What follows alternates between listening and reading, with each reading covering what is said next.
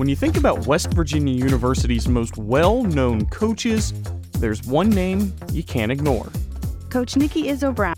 Women's head soccer coach Nikki Izzo Brown. And Nikki Izzo Brown. Nikki Izzo Brown was the first coach the school hired when the program started back in 1995, and she's been the only head coach in the program's 27-year lifetime. And the West Virginia Mountaineers are going to the national championship. Yeah, she's built the program from scratch, and now year in and year out, the Mountaineers are title contenders. She's already won 18 conference crowns and led the 2016 team to the national championship. And today we discuss her legacy, what it means to see her players succeed even after graduating, how name, image, and likeness has changed the college landscape, and a lot more. Also, tickets for the Almost Heaven Classic are available right now at mountaineermedia.org. Our Friday night networking event is lining up to be the West Virginia version of South by Southwest. Plus, on Saturday, we still have golf packages available, so jump on it right now while you can, June 9th and 10th at Canaan Valley Resort. You won't want to miss it. All right, so let's get to this week's episode with Nikki Izzo Brown. Mace, hit the music. The sun does not always shine in West Virginia, but the people always do.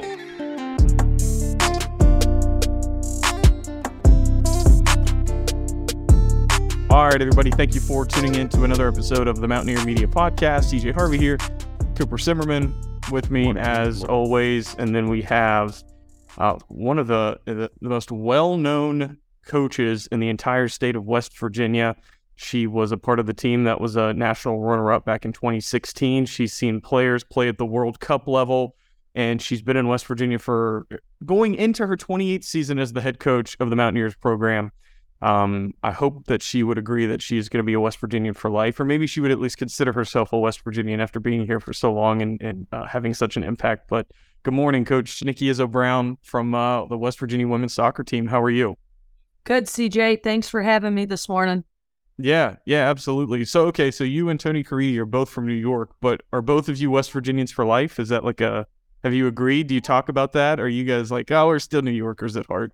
Well, I was just bragging on the Buffalo Bills, so but the Steelers now are my second favorite team, so I guess it's getting in the blood, with us being West Virginians. But I think that I've been here 29 years, so it's 27 coaching years, so it's getting up there where 3 of my kids were born in West Virginia, so I would imagine I have to and want to claim that.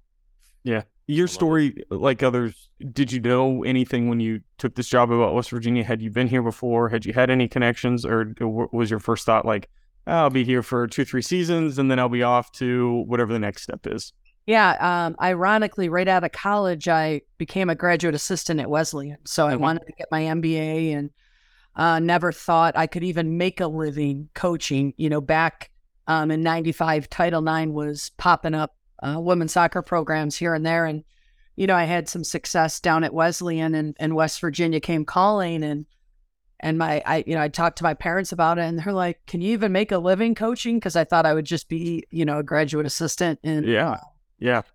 So it's been a really interesting journey. And, I always tell my athletes passion is your power. And sometimes, you have to follow your passion and then it will become your power. So in a nutshell, I had no idea 29 years later, I'd still be in the state of West Virginia coaching. Yeah. Let me ask you this too, because the 90s was such an interesting time for women's soccer, right? You get you start your roots going in 95 and then in 99 is the Women's World Cup. The USA has this, the one of the most memorable moments in American sports history, world sports history. I mean, what a time to be in women's soccer, right? That would have, that's incredible time.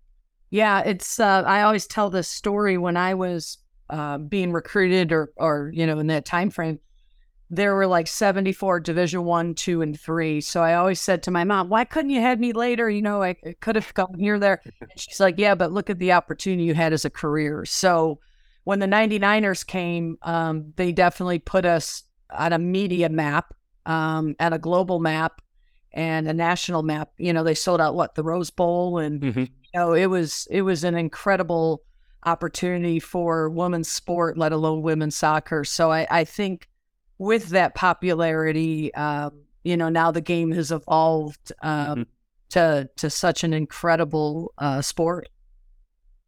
Nikki, let me ask you this. So we've had a few coaches on here, and I always like to ask this question: is that yes, the sport of question, basketball, soccer, football, it's it's the objective is to win games, is to compete against something, another team, the self-development aspect of it, like winning, all of that.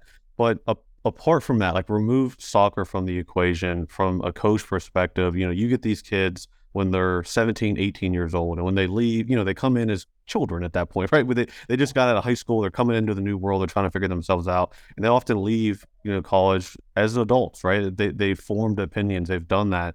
What maybe, how seriously do you take that role as a mentor in their life, as as a shaper of these young professionals outside of the soccer aspect of it, just building character and transforming them into leaders of the next generation outside of the sport? Yeah, this is going to sound pretty morbid, but on my grave, I don't want how many, I don't want whatever. What are we at now? 18 championships. I want as many weddings as I've been invited to. So what's important to me is the relationships and like you said, character development on and off the field, planting the seed for leadership, and just making sure that I'm impacting their lives in the most positive way I can. And if you're a recruit right now, I want you guys to be the best version of yourself. If that means being the best student, being the best athlete, being the best daughter, that's what I'm hoping for. I've been in this leadership role, impacting at a high level, I hope.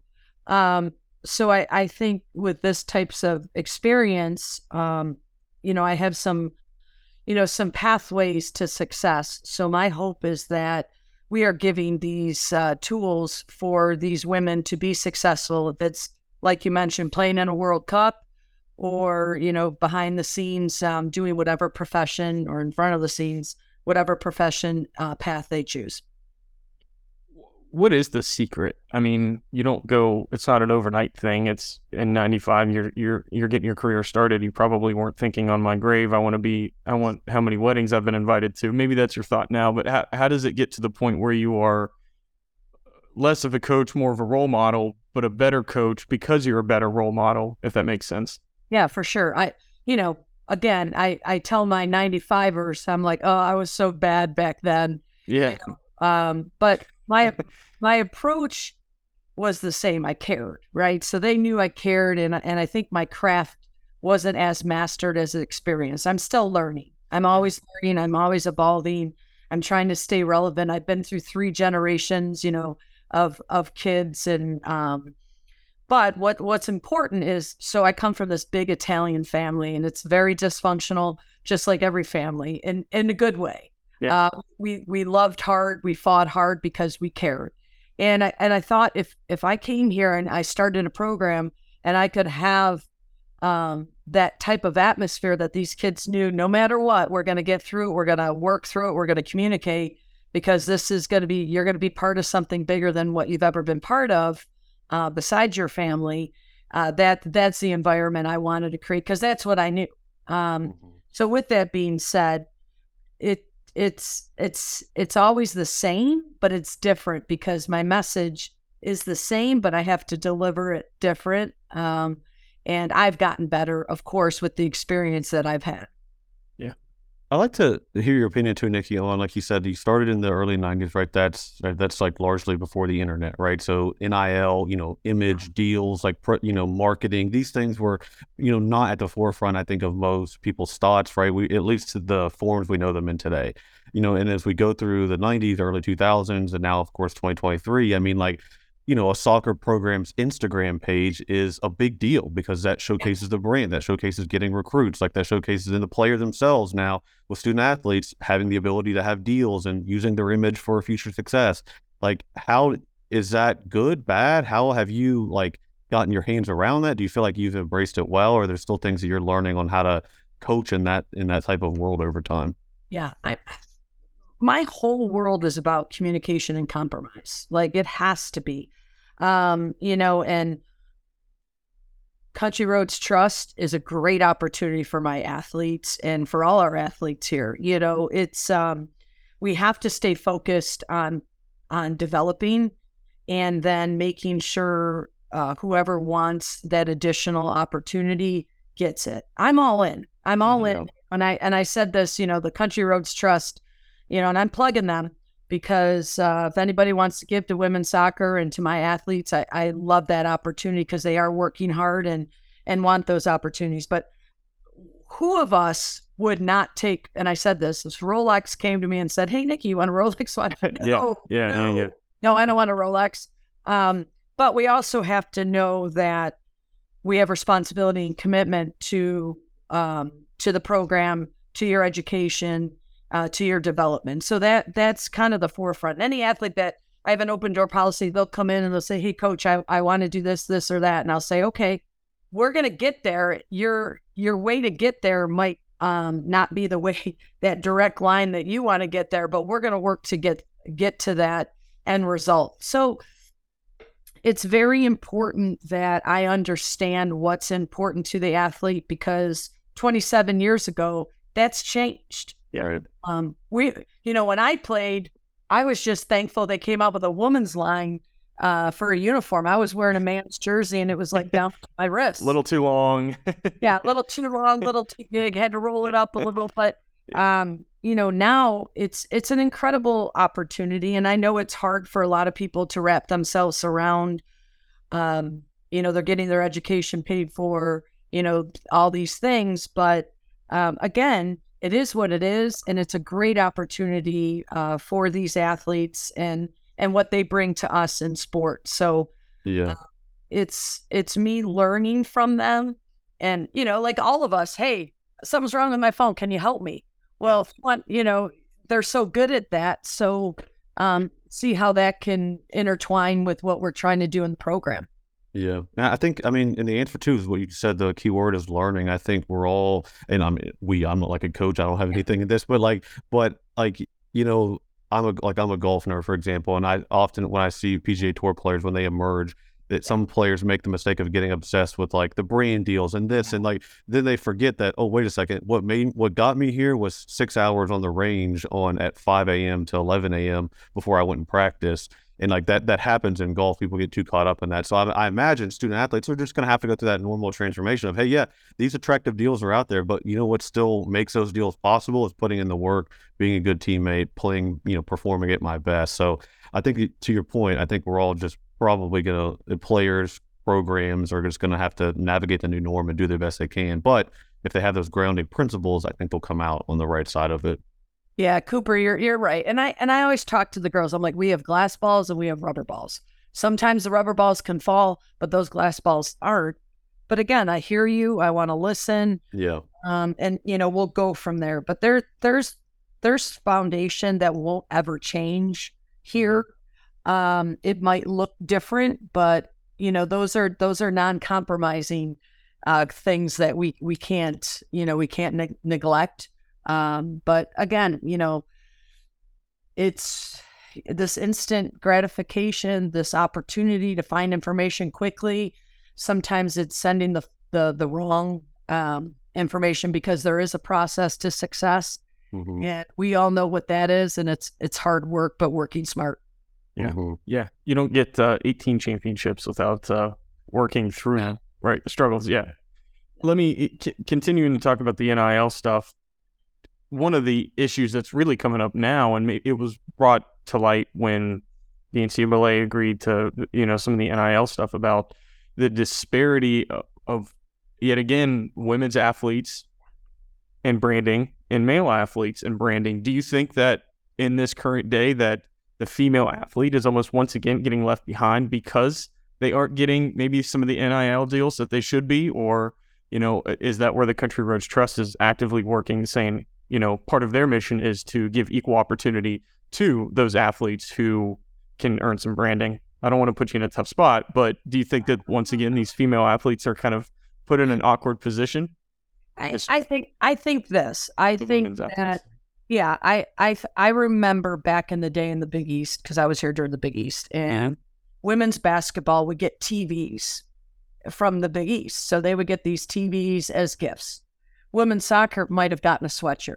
Yeah. My team was like, Coach, they're getting TVs. They're getting TVs and we're getting sweatshirts. And I was always like, how great is it that they're getting TVs though? So that's what we have to look at.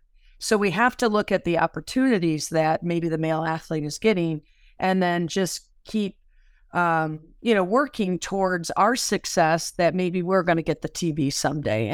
And to be honest with you, I never get caught up in, like you said, well, yes, the male athlete's getting this and the female athlete's getting that. There's the reality that football, is making the athletic department run. And, that's the reality of it. And life's not fair. Nobody ever said it was. And, at the end of the day, we can only control what we can control. And I'm excited that football players are getting those opportunities. And my hope is in my lifetime, women's soccer players will. And there has been, some women's soccer players that are getting deals with Nike. It's the 1%, but, again, I'm going to look to the positive and, continue to work towards, how do we get there and winning hopefully championships and playing in World Cups and things of that nature. Being professional athletes will help do that.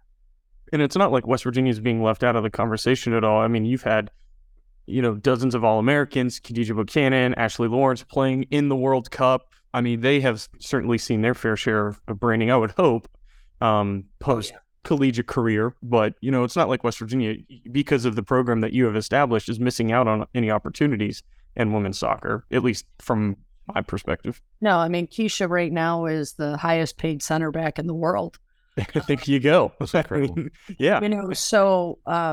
She's mastered her craft, and the people and the opportunity and the environment here has allowed her to do that. And now she's taken that, and ran with it. Now is with Chelsea and doing things at the highest level. So, and Ashley at PSG, and, you're going to see a Bianca and Esther Mayaki, Michaela Bam in the next World Cup. And, that's 6 of the athletes here. So we're pretty proud of them. Has soccer insane? It is. It's pretty crazy. Go ahead. Sorry. No, it is. So we'll plug ourselves here, Nick. You bear with us. Me and CJ, we played soccer in high school. We played for Capital High School. We played for Capital High School in Charleston. Yeah. We were always, we weren't the technically sound. Don't beat around we were the bush here. We weren't. We were a tough team. Nick, we were tough. We were not technically savvy, but we were tough players. We had a chip on our shoulder, and it made us tough.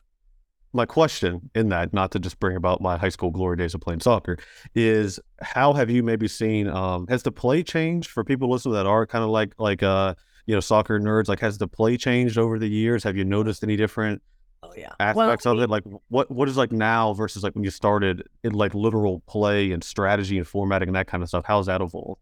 Oh yeah. I mean, well, first and foremost, the athlete has changed. I mean, everything is bigger, stronger, faster, quicker. And that has been the resources available for our athletes to get into a weight room.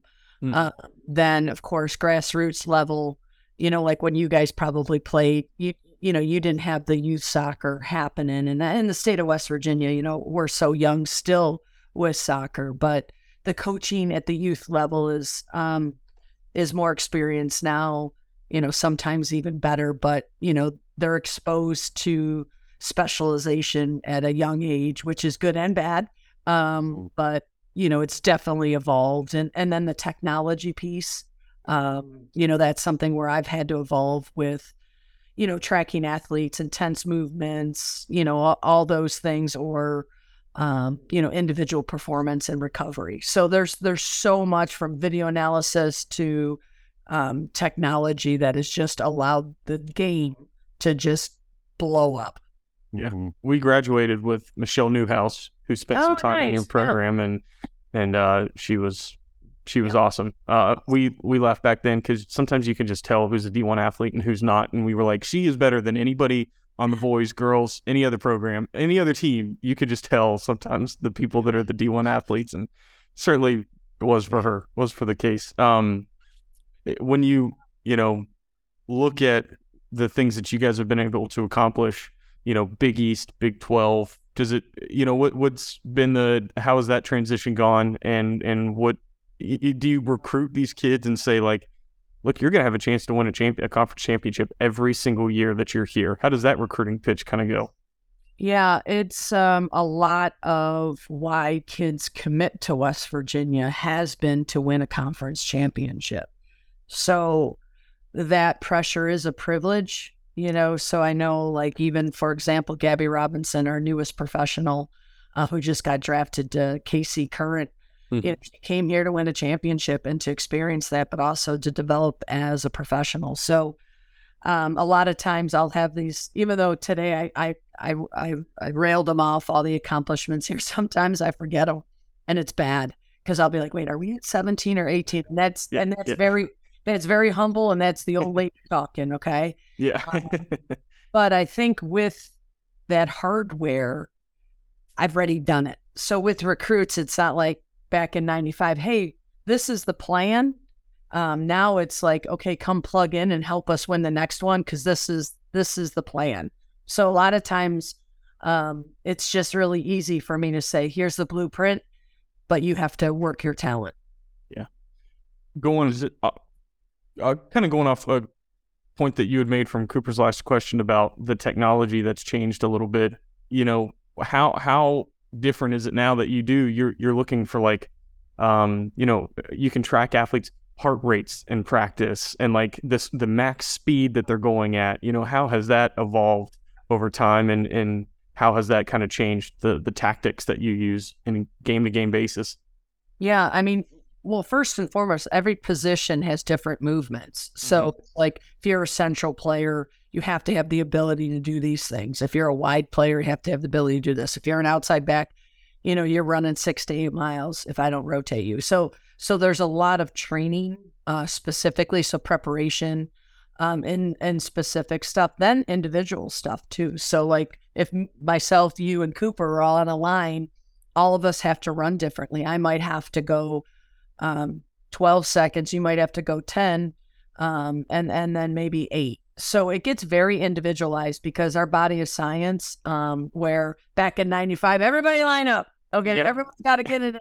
Get on the line. Yeah, get on the line. Everybody's got to get it in 12 seconds. So now I would probably say to Cooper, dude, you got to move your talent and you got to get it in 5 because we have recognized that you have the ability to do that, and I'm doing you a disservice if I don't push you to that level. Yeah, I mean, it's more precise. Yeah, everything's at the margin now, and it used to be a little bit more blunt for us. This might be a little bit odd, but does personality factor in? Like, does someone come into the program, like, you got to imagine a girl, she was on a soccer team in high school, she was the hot shot forward, she was scoring 20 goals a season. She comes to WU, she's like, oh shit, like, this is a different league. Maybe my role was actually in the midfield. Like, is it, like, do you see that transformation kind of, is that like a process you work through with, like their personality? Maybe they're more of a defensive person. Maybe they're more of like an attack person. Like, how much does that factor into where they end up on the field position wise? Yeah, I mean, it's definitely, like you said, I think there's at the next level, right? So you could come to West Virginia and you could be the best striker from your high school team or your club team. But if you want to make the national team, you might have to turn into an outside back. Right. Or a different position. So a lot of times, their goals, for example, Jordan Brewster, we recruited Jordan and she's going to sign, I don't know, once I get the contract, she'll be our next kid to go pro international. But she came in, we recruited her as a goalkeeper and a wide forward, right, out of club. That's what she played. Well, then the national team said to her, U20 said to her, hey, you can make the U20 team if you play outside back. So then she came to me as an outside back. So then I trained her as an outside back because that was her aspiration. And then I'm like, Jay, you'd be a heck of a center back. Not that I know anything different. So I think it also evolves, like you said, there's going to be tactical and technical areas that you're really good at. And then there's a mentality. So I think all aspects, and a physical piece too, in positions. You might be able to be a little bit slower physically in a lot of positions, where you have to be fast in other. Yeah. How difficult is it to tell somebody like, hey, we got to shift you. If you want to play, you got to move positions, or you have to reconfigure your thinking on the field because it's just not working. Yeah, it's never easy. I think that confrontation always happens when you can't meet each other's expectations. Yeah. So, my whole philosophy is communication, and hopefully I'm communicating it early enough. And then they trust the process.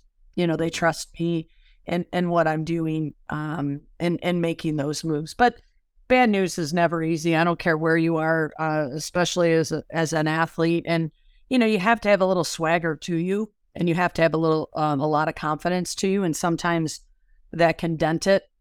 And that's never what I want to do as a coach. It's always about team first and never what's best for me. So if I can get that message across and really communicate that well, my hope is it's an easy conversation.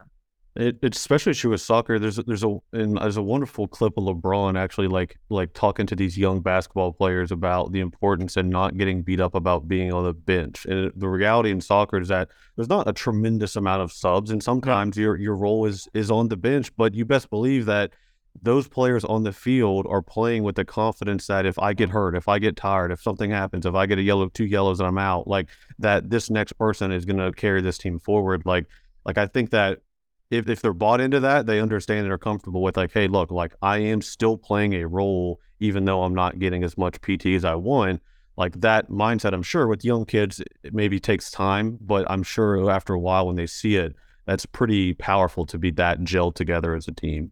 Yeah, that and that's the hope. And I think once people buy in, nobody likes role play, right? Nobody likes the role to be on the bench. But again, it's such an important piece. I would be nothing without my team. I'd be nothing without my staff. It doesn't take one individual to win a championship. So you definitely have to allow everyone to understand the importance of team play and team first and being a good teammate.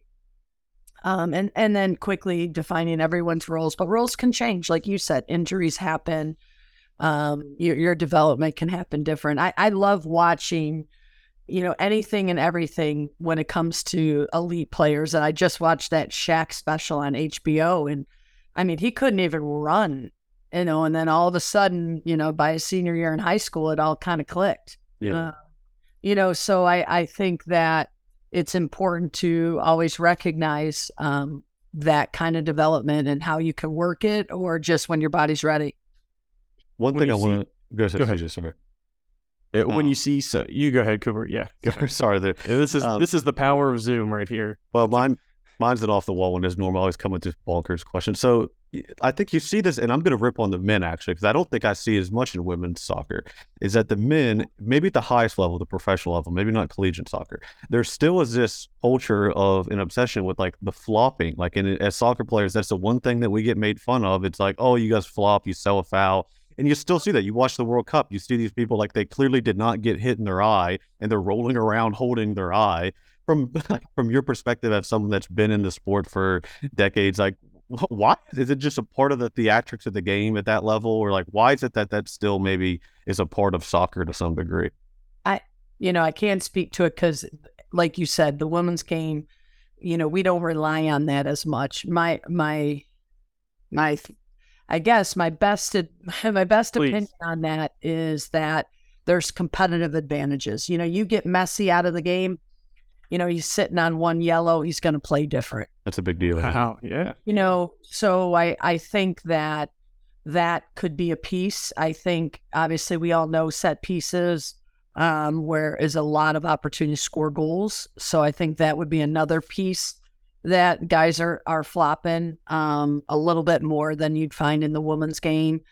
So I think those tactics, are part of it. But like you said, it is part of their game and how maybe they can get some players out or opportunities, chess to score, and that's why the technology of making calls have gotten so important, especially at the level of soccer, but especially of the World Cup, because there is a lot of that going on. VAR helped or ruining the game? Helping or ruining the game? Oh, it just depends what side you're on. Did the goal was it a goal or not a goal? Yeah, was it offside or not offside? I know. I mean, it's it's tough because you play the game to be fair, and then that's going to give you the best look to be fair. Yeah. Okay, short and sweet. Good answer.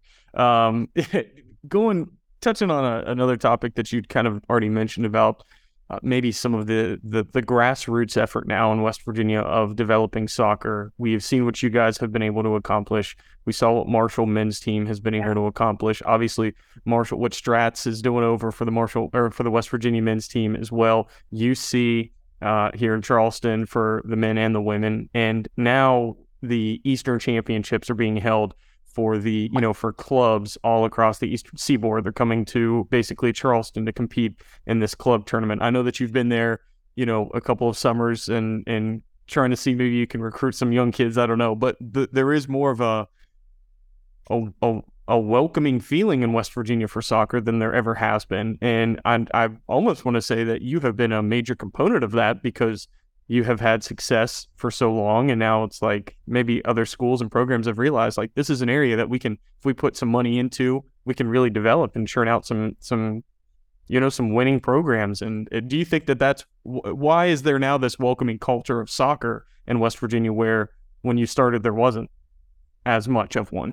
Yeah, I mean, of course, at Marshall, that coach, found his groove and his way to be successful. And I think, similar to Strats and to any good or great coach. So my hope is that, and I'll start at the collegiate level, that athletic directors, presidents believe that soccer can win championships for your university. And that's absolutely what, Marshall did, and Charleston and things like that. So that happens with that purple pen.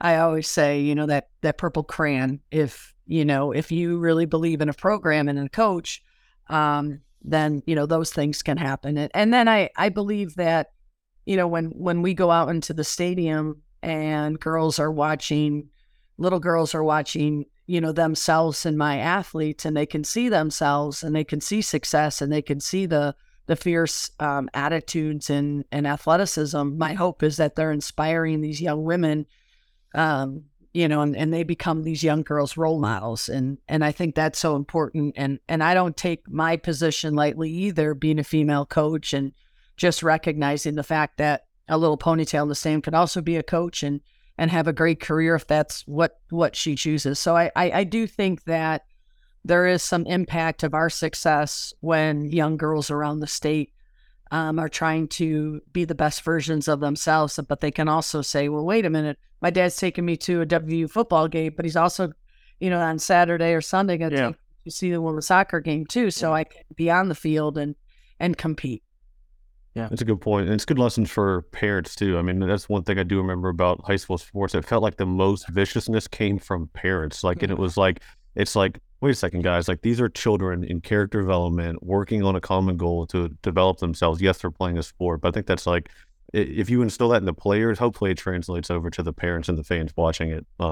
I'm sure that sometimes they can get a little bit of rowdy with folks with different opinions, but I think if we remain the core goal of these are children, they're becoming adults, and they're building something bigger than the game. I think if you take that approach, I think it works out. Well, and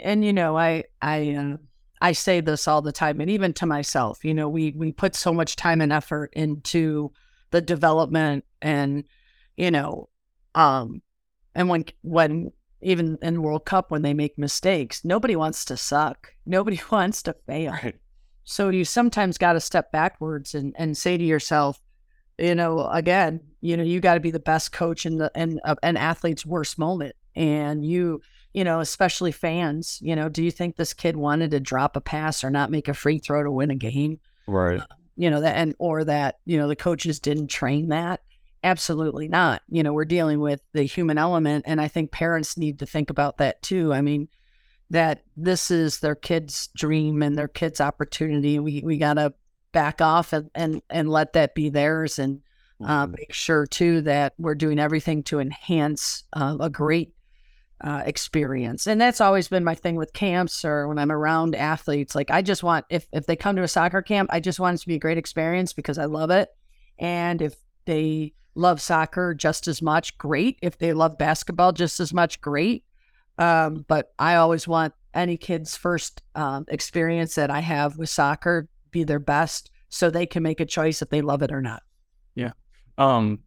Quickly, athletic director Wren Baker just comes in. You know, what does he first say to you? What's your first conversation with him like, and how supportive is he of this program? Yeah, I mean, he has recognized the success of the program. I had a meeting with him for the first time last week. I really loved our conversation and where he sees women's soccer in this athletic department and how ambitious he is. And I'm super excited to be working under him. And, you know, I'm like, okay, it's my fourth athletic director, but, you know, I think he's got some great ideas and has a really interesting perspective that is going to really take us far.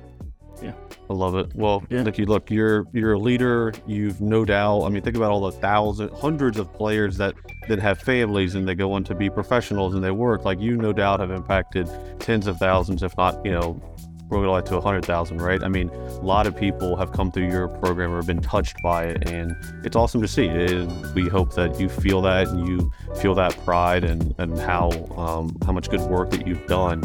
And yeah, we were so honored to have you come on here and share that story with us. Yeah, well, that's my hope. That's my goal. And every day, that's what motivates me, is to make sure I'm impacting and maximizing potential. So I appreciate you guys recognizing that and having me. So this was awesome. So thank you.